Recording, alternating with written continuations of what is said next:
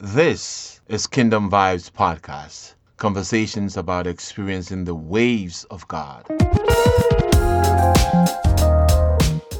Welcome.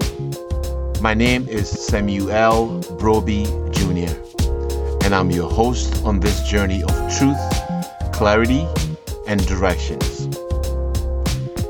In our culture filled with complex deceptions and false claims masquerading as truth, hearing the heart of God cannot be taken lightly. Your very life, a thriving life, depends on it. Glad you're here.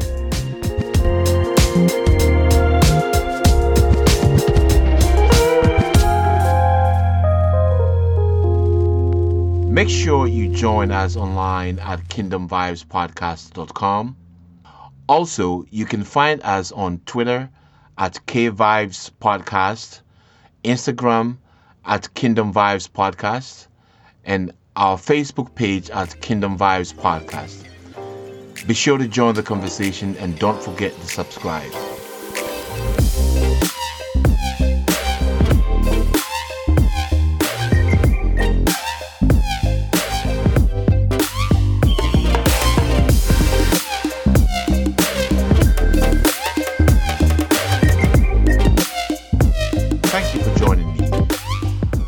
I am recording this episode on the birthday weekend of Dr. Martin Luther King Jr., a weekend leading up to the day set aside when we in the United States observe and remember the legacy of an awe-inspiring civil rights leader. Before immigrating to the U.S., I must admit I knew practically nothing about Dr. Martin Luther King Jr. Neither did I know as much as I know now about the civil rights movement. Of course, I knew about the songs We Shall Overcome and Say It Loud, I'm Black and Proud. I think it's fair to say that much of what most people know about Dr. King is limited to his role in the August 28, 1963 March on Washington. A while back, a friend of mine who, like me, immigrated from an African country made a statement to me that somewhat surprised me. He was wondering why Dr. King is held in such high esteem and didn't understand why people in the United States, particularly African Americans, celebrated him so much. We both immigrated in an era where there was no internet. As far as I know, most countries during that time did not learn much, if any at all, about the civil rights movement in schools. Maybe Liberia would be an exception, but I'm not sure. We were busy learning about British colonial rule and the history of the English. So as I pondered over his statement, I decided to ask another close African American friend how I could talk about Dr. Martin Luther King Jr. to any new American, particularly those from the African continent. She graciously made me aware that the particular country the person came from would be essential to understanding and better appreciating what Dr. King means to the U.S. So she proceeded by asking me about what Dr. Kwame Nkrumah, the first Prime Minister of Ghana, means to Ghanaians and Africa as a whole. After answering, she said, Dr. Martin Luther King Jr. in many ways is to African Americans and the U.S. what Dr. Kwame Nkrumah is to Ghanaians and Africa. I was like, wow, that made a lot of sense to me. Over the years, I have learned a lot about Dr. Martin Luther King Jr. and also about the civil rights movement. His life is well established in our collective consciousness, so much so that finer details from his story are forgotten all too often. Beyond his timeless quotes and speeches, there are many fascinating things about his life. In this episode, I have put together 10 fascinating things I did not know about him. 10 fascinating things. So here we go.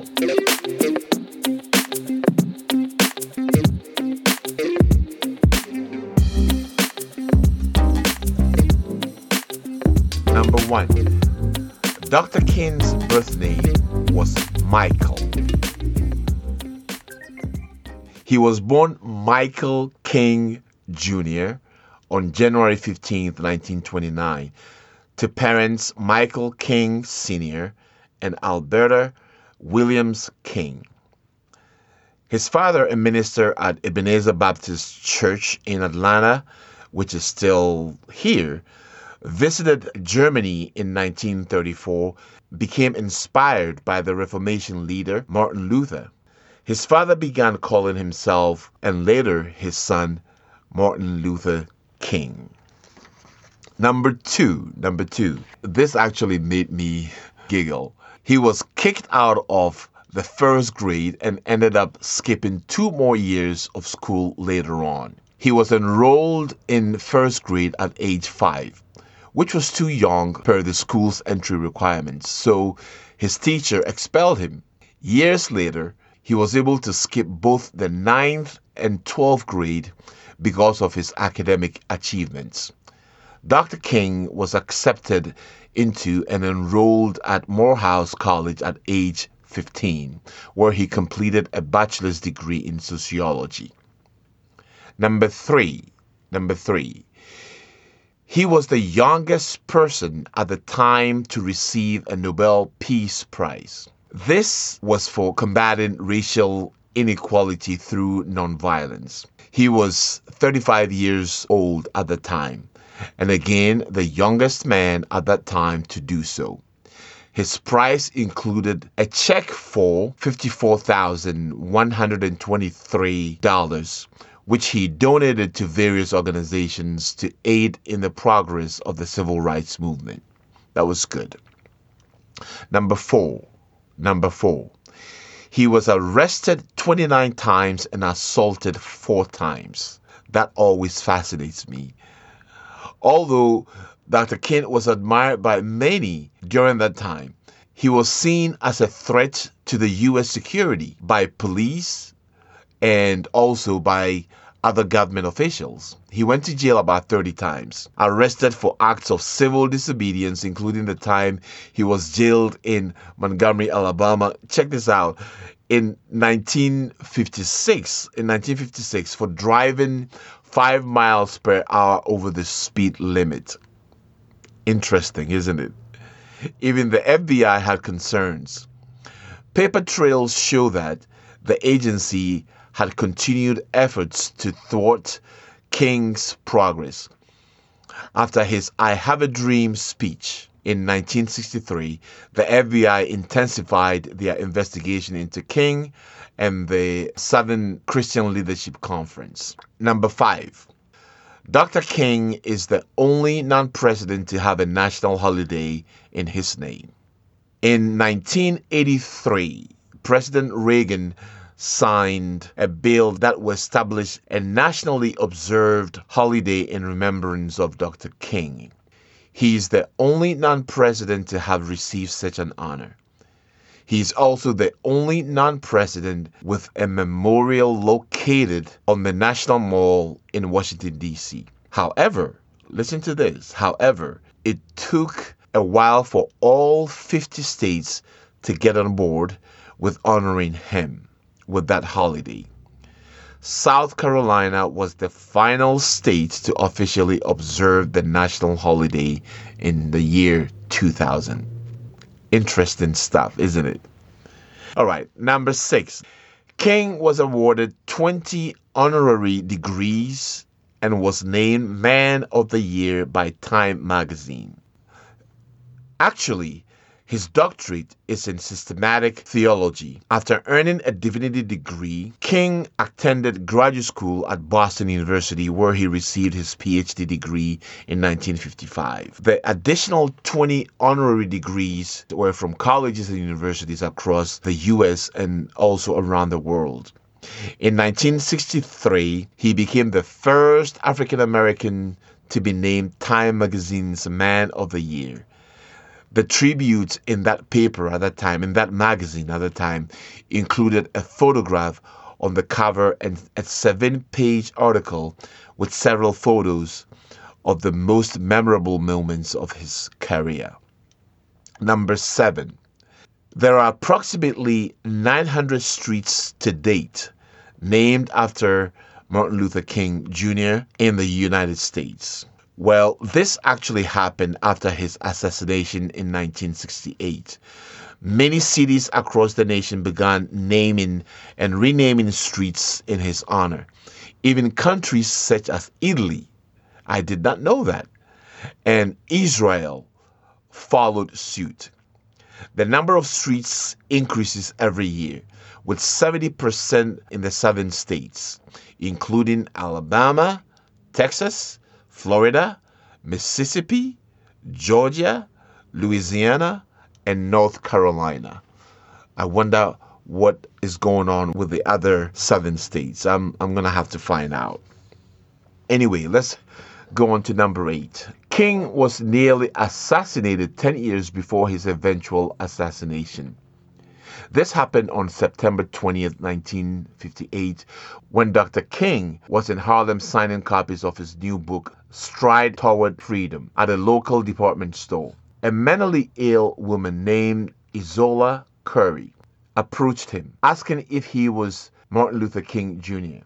When he replied yes, she said, "I have been looking for you for 5 years," and stuck a letter opener into his chest. A letter opener, stuck it into his chest. Well, the blade came close to penetrating his heart, but it nestled just along the side of his aorta. After several hours of surgery, King emerged alive and well. Doctors later told him that just one sneeze could have punctured his aorta and killed him. Dr. King later issued a statement that he felt no anger or ill will towards this woman. That is amazing. Number 9, his mother was also murdered by a gunman.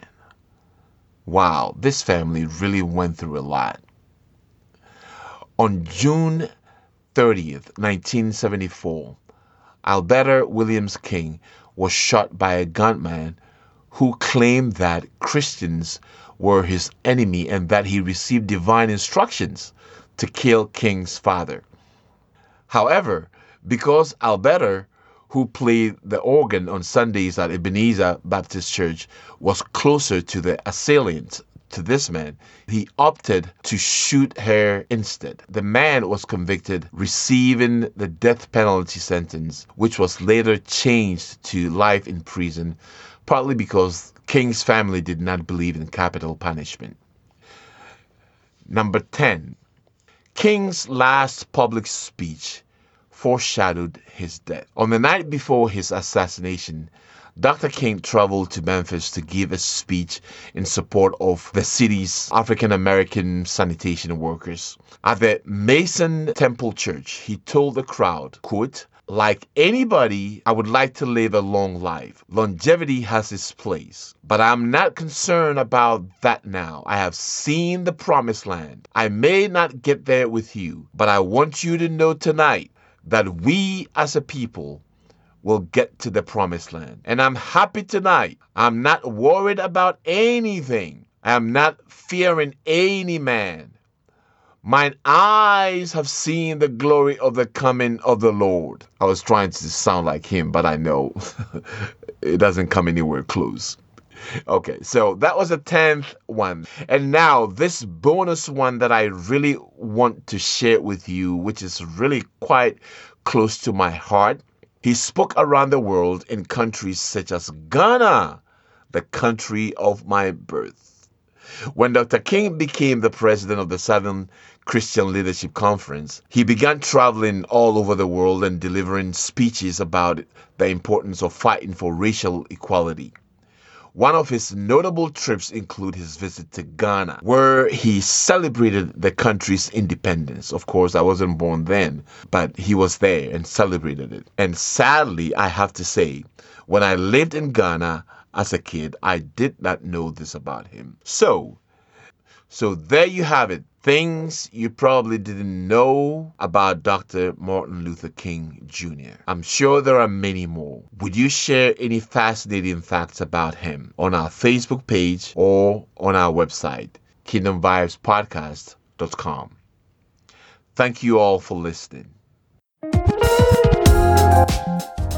You can get additional information on our website at kingdomvibespodcast.com. Also, I invite you to engage with us on our Facebook and Instagram pages and follow us on Twitter.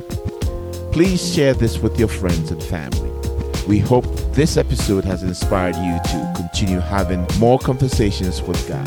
The way you do that is to tune into His frequency and experience the waves of God.